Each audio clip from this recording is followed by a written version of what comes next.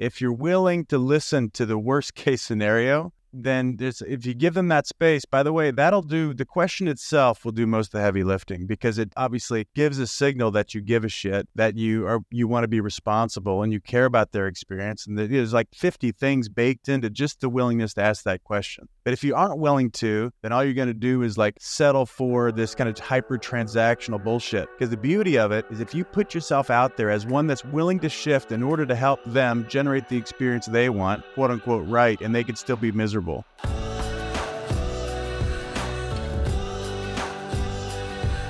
Hey, my friend, before we dive into this week's episode, I have a request. Would you take 5 minutes and click on the link in the description of this episode to fill out the survey I created about what you would like more from us on the Naked Leadership Podcast? We are so committed to making this well worth your time and our time, and we don't want to miss an opportunity to provide value for you. So if you would, just invest a couple of minutes for the future of the value you can get out of this podcast if we know what you need. Thank you so much for listening and giving us your feedback.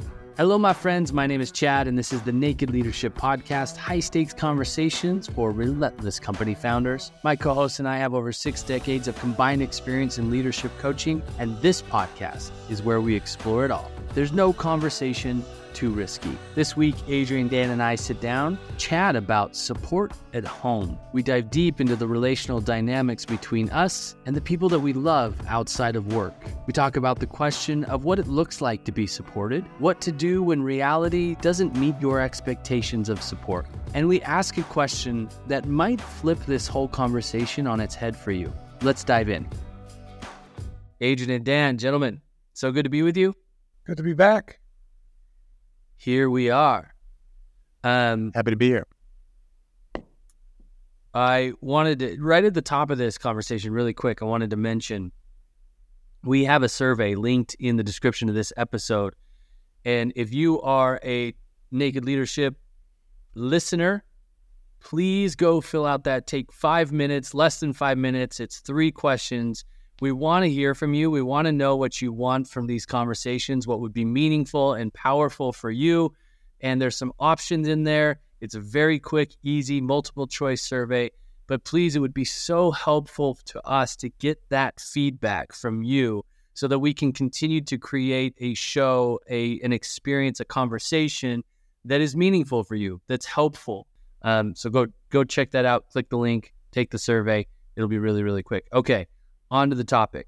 So this week, I was talking with one of my clients, and one of the main complaint that they came to the call with was a complaint about the lack of support at home. Yeah. And I said, well, tell me more. What do you mean? What about like, how are you experiencing lack of support at home?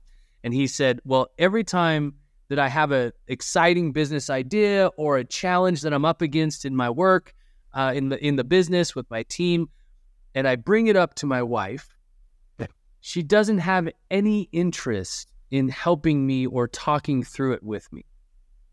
And I just don't understand why she won't support me. Why doesn't she care about what I'm going through? I want her to be excited about the new ideas and the innovation that I'm working on. And I also want her to be able to have ideas or give me ideas about this challenge that I'm up against. Maybe it's a sales challenge or a conflict that I'm having with somebody in the team. And she just doesn't, there's nothing there. She doesn't want to talk about it.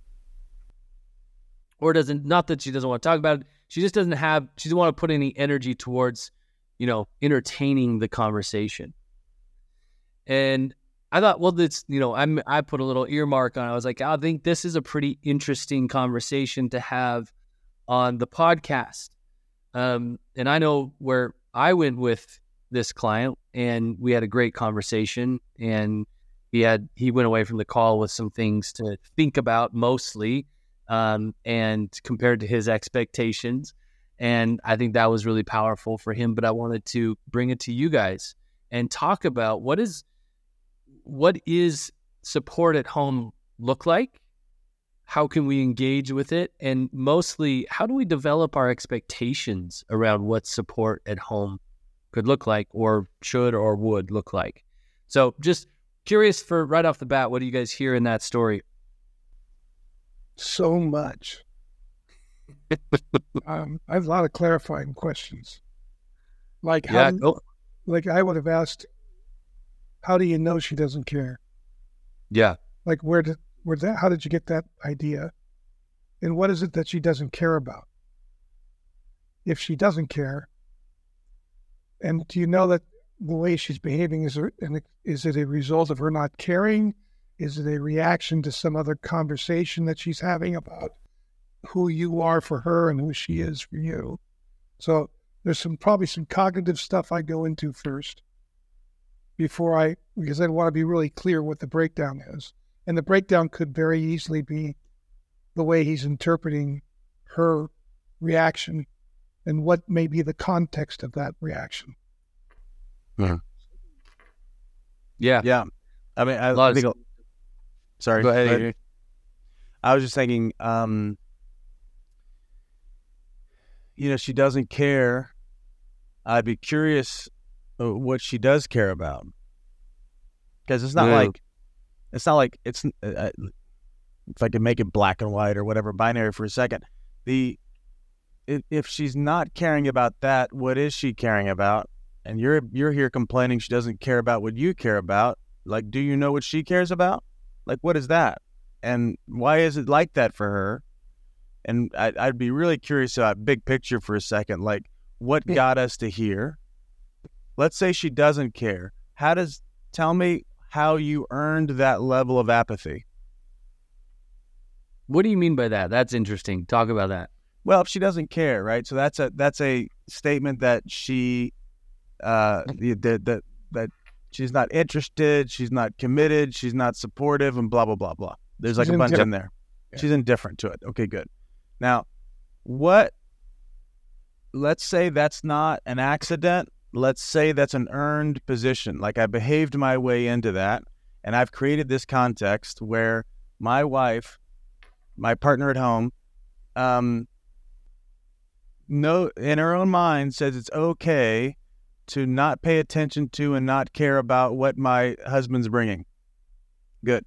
Now, if I earn my way into that, and I set up that context over time, tell me about that. Like, how did you earn it? Like if I were to just ask her what her views of my husband's work is, what would she say?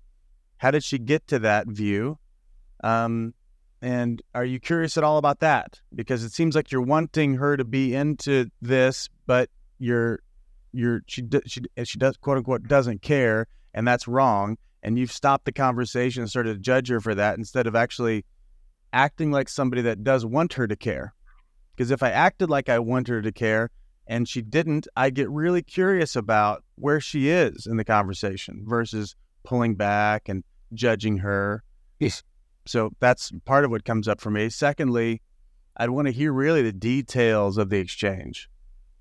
So, like, a little bit of what you're alluding to, I think, Dan, is like, so what did you interpret as her not caring? Like, I want to hear the play-by-play of it.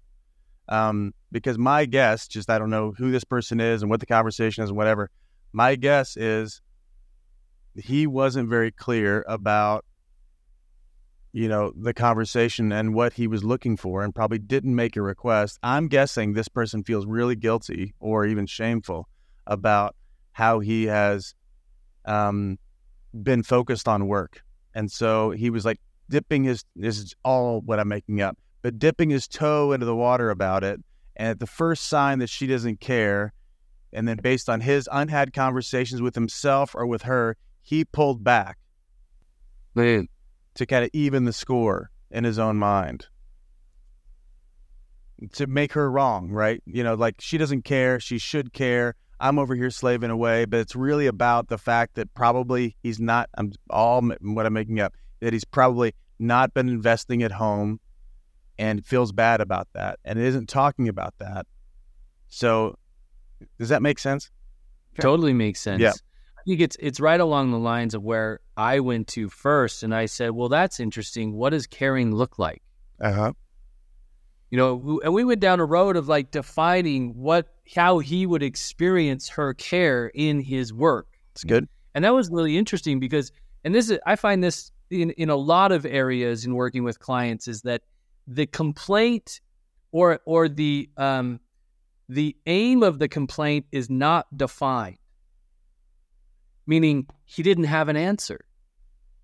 Not a specific answer, at least. Yep. Right? It was like, oh, I don't know. She would listen, or she would be excited, questions, or ask some questions, and it was a great point. At least it was a breakthrough moment for him, for me to just say, well, look, you're not even clear on what being supported looks like. Now, how would she be clear on what being supportive for you is? Yeah. Yep. Yeah. My thoughts were, if I got that background information, you'd actually start to hear how he, as Adrian said, earned his way into that position. Because you can see already, he doesn't even know. He has to guess at what caring is for her. Yeah. And he's there's something ambiguous between them about what that is, and he's not saying. And I think Adrian's right on. I think it's probably somewhere around feeling guilty about how I haven't been there, or I've done too much work, or maybe this is a way I'm trying to include her in what's separated us. It could be something like that. I'd certainly be listening, checking that along the way for sure. Yeah, it's interesting how cognitive breakdowns like this are so. Harvard did a study on what destroys creating agreement in any negotiation where you're looking to persuade somebody, like you want somebody to care about your work. And 97 or 91%, some high percent, is cognitive.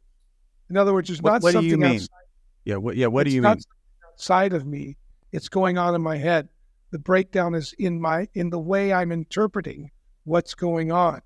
In fact, when I see my wife when I see my wife pulling back or not listening, or what I think is not listening, I make up that she doesn't care. When she could be pulling back, like, I wonder how I could help him. I don't know what I could offer him. It's not in my expertise. I don't want to say something to him that would send him down a road that would even make it worse for them. That's just as likely as I don't care. It could be an act of caring. I don't know. You don't know unless you check in, right? But that's a cognitive breakdown. I'm making up she doesn't care when she's making up she can't give me anything of value, right? That happens in communication in my life all the time. So I think of the story as an analogy of that doctor that was, before medicine understood the spread of germs and all that sort of stuff. The doctor that was running the maternity ward, Dr. Semmelweis. Yeah, Semmelweis. Yeah, and in his ward was run by doctors. And the neighboring ward in the same building was run by midwives. And the death rate for mothers in his ward was like 1 in 5. Yeah. And the one with the midwives was 1 in 10. Still not great, but a half of what his death rate was with the mothers. And he couldn't figure it out, and it was driving him crazy. He's doing all these things. He's changing the laundry. He's, the way they are standardizing the way they do the laundry among both wards and the beds and the rooms and every variable he could think of. And then he gets an assignment and goes away from the ward for a little while. And while he's away, the death rate lowers significantly. And he's going, well, what in the world? Am I the problem? What is going on? And it turns out he and the cohort of the doctors that were running the ward that had went away for a little while were also studying cadavers. And they were working on the cadavers, coming back and administering to the women without washing their hands. And as soon as they pretty implement, gross, right? Pretty gross. Like, I'm playing with a cadaver and I don't just want to wash my own hands. Like, wow. Anyway, Mr. Semmelweis. That's Adrian's nurse coming out there. Yeah. So they implement a standardized protocol for washing hands with lemon and chlorine, and the death rate drops to 1 out of 100. And then he gets hammered by the American Medical Association, and they stop washing hands, and it goes back up. It's crazy. Yeah. It's all cognitive. It's all cognitive. Well, and he's thinking, well, I'm going to change everything out there. Yeah. Every variable out there needs to change, or it's that thing's fault, or it's got to be that thing's fault, or whatever. And ultimately, I mean, that realization is, oh, it's me. It's what we don't understand about germinology and how the spread of germs and all that. Anyway, ultimately led to some big breakthroughs in germ and how germs spread and all that sort of stuff. It's so interesting to me to think about that, is that in these cases, particularly with this client, it was her, right? She's not supporting, with very little thought until our conversations about what do I own? What do I contribute? What am I making up? What am I trying to control that's not mine to control? And ultimately that opened a lot of opportunity and exploration about what does he expect? Has he shared the expectations? All of that stuff. What does she expect? What is she longing for? The Dr. Semmelweis thing, though, is powerful because he then had to face the cognitive dissonance he received from the medical community. And it was torture. It was another, I think, 10 or so years before they actually implemented washing hands in the hospital, because they thought it was mumbo jumbo. They thought he was, a conspiracy theorist or whatever. And he went under a lot of persecution, man. And the hospital got shut. There was all kinds of stuff that happened around it. Pretty interesting story. Life is not fair. It's what you negotiate. Let me say that one more time. Life is not fair. It's what you negotiate. Now that's an interesting thought.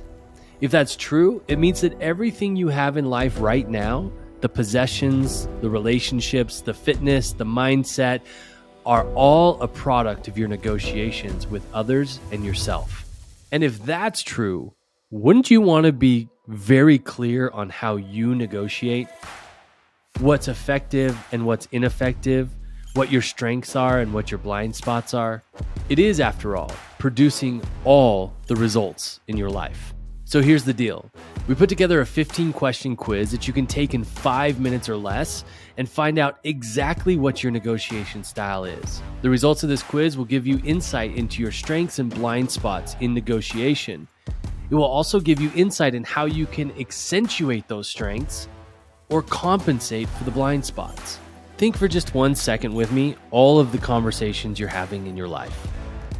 Think about compensation or advancement conversations with people on your team, discussing financial decisions with a partner, or just getting your kids to get their damn shoes on so that you can leave the house. All of these conversations are negotiations. This simple yet powerful tool has the potential to reinvent the way you get what you want in every aspect of life.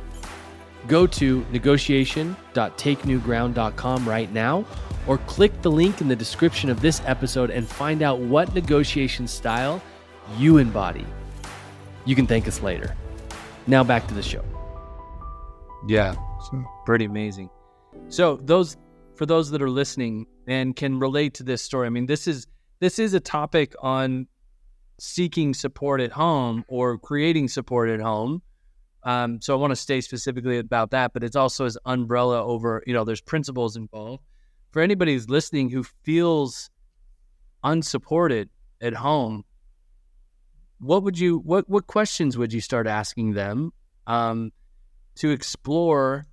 And I think we've already started mentioning a few of them, but I want to be explicit about them so that it's applicable for people. How could they go explore this idea of are they really being supported at home or not? And how would they know? Yeah, and if it's a situation that you're complaining about, it's a situation that you want to see change and it hasn't, but you've complained about it in your mind. Maybe you haven't even complained about it with your spouse or your significant other. If that's going on, you might just start to ask yourself, what are you getting out of it? Like, what do you get out of being in complaint? because you haven't done anything about it. So there must be something that you're getting out of being in complaint. And that's part of the inquiry. That's part of the cognitive inquiry, because no matter what you do, if you have that complaint and you do other things to try to show you care, you're just going to reinforce your complaint. Dan, what do you mean get something out of being in complaint? What could I possibly get out of being in complaint? Well, you could be feeling superior. You could, because, she's stupid. She see I care?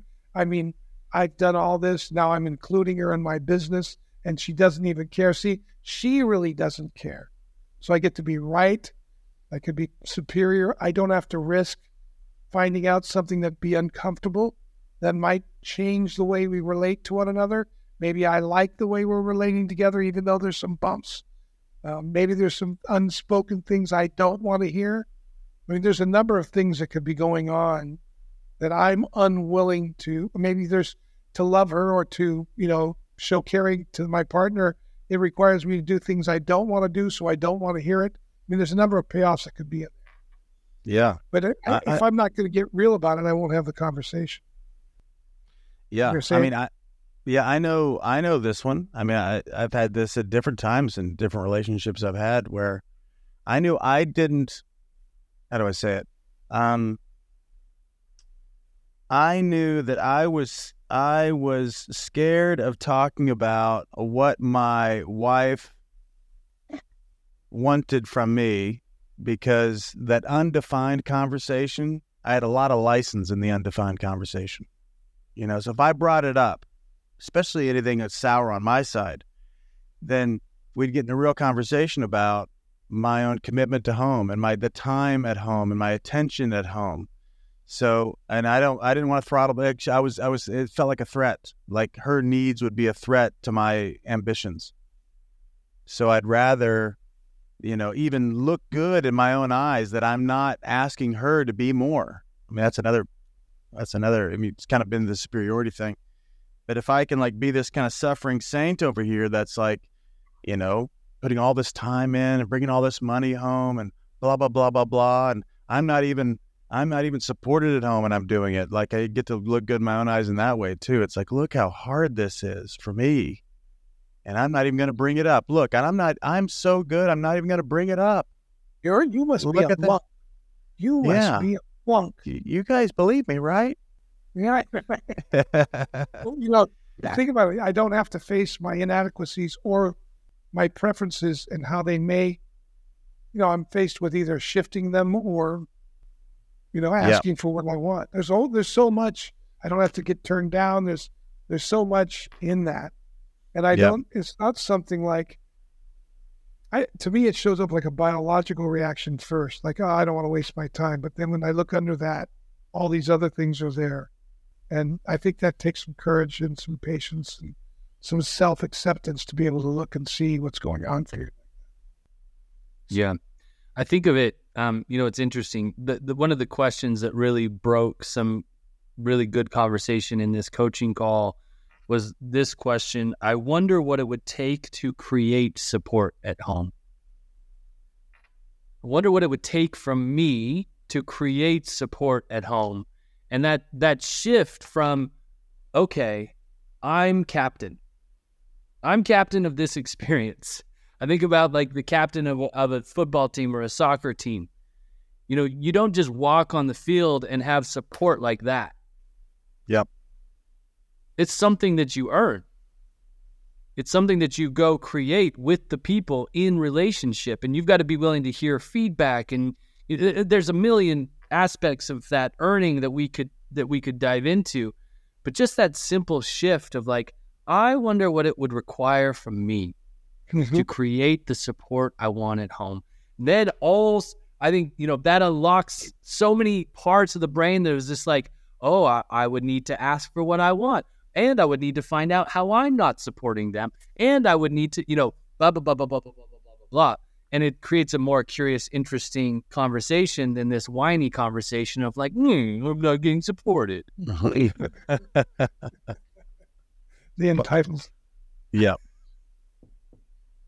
Yeah, that's good, man. Yeah. Yeah.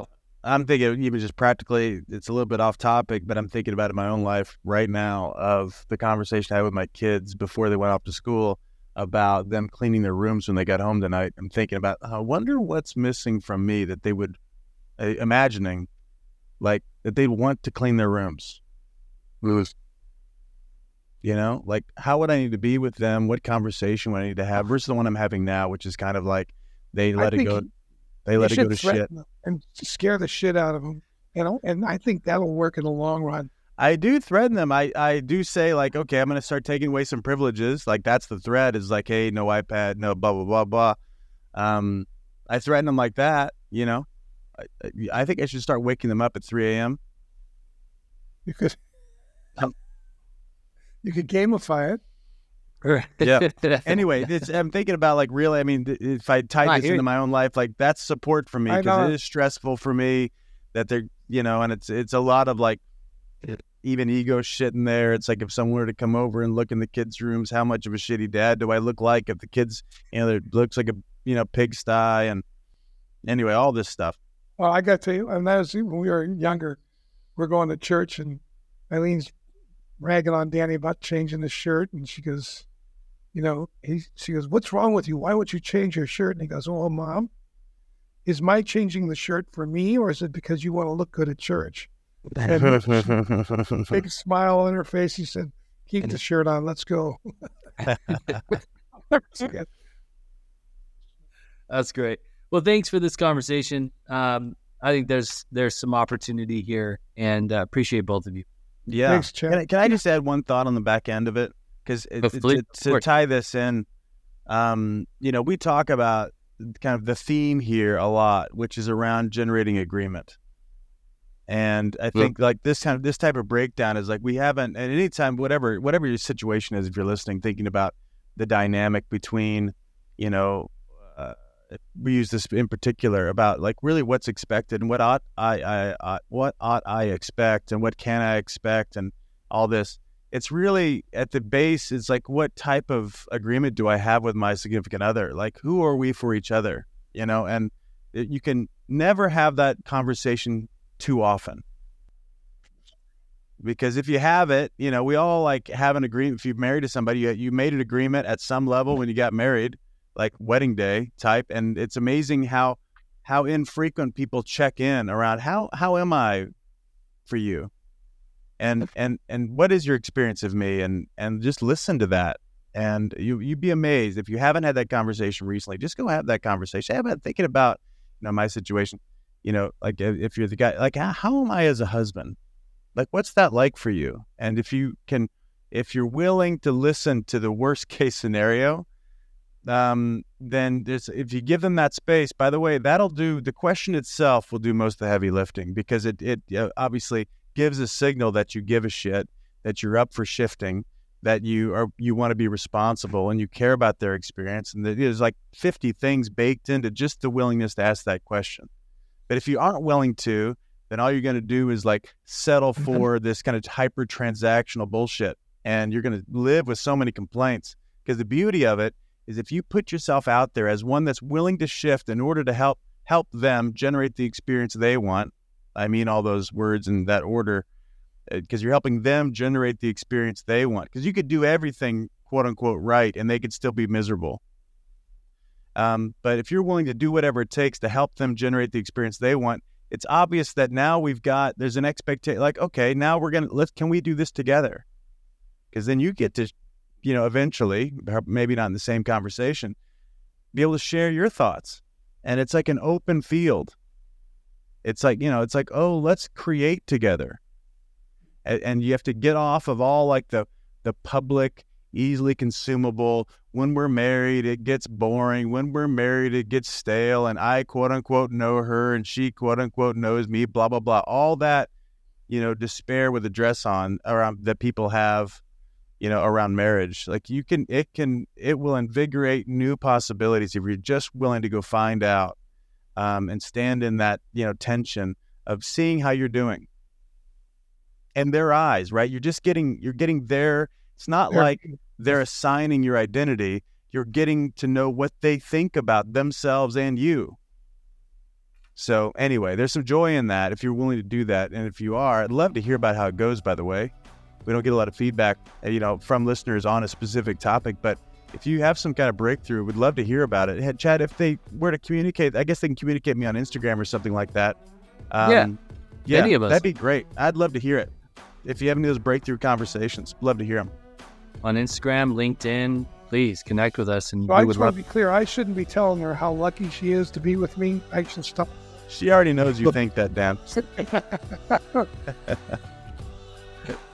Thanks, gentlemen. Again, please, everybody who's listening, please take a couple minutes, go fill out that survey so we can be the best that we can be. Yeah. Appreciate it. Thank you, man. All right. Thanks. Bye-bye. Bye, guys. Well, my friends, thank you so much for joining us for another episode of the Naked Leadership Podcast.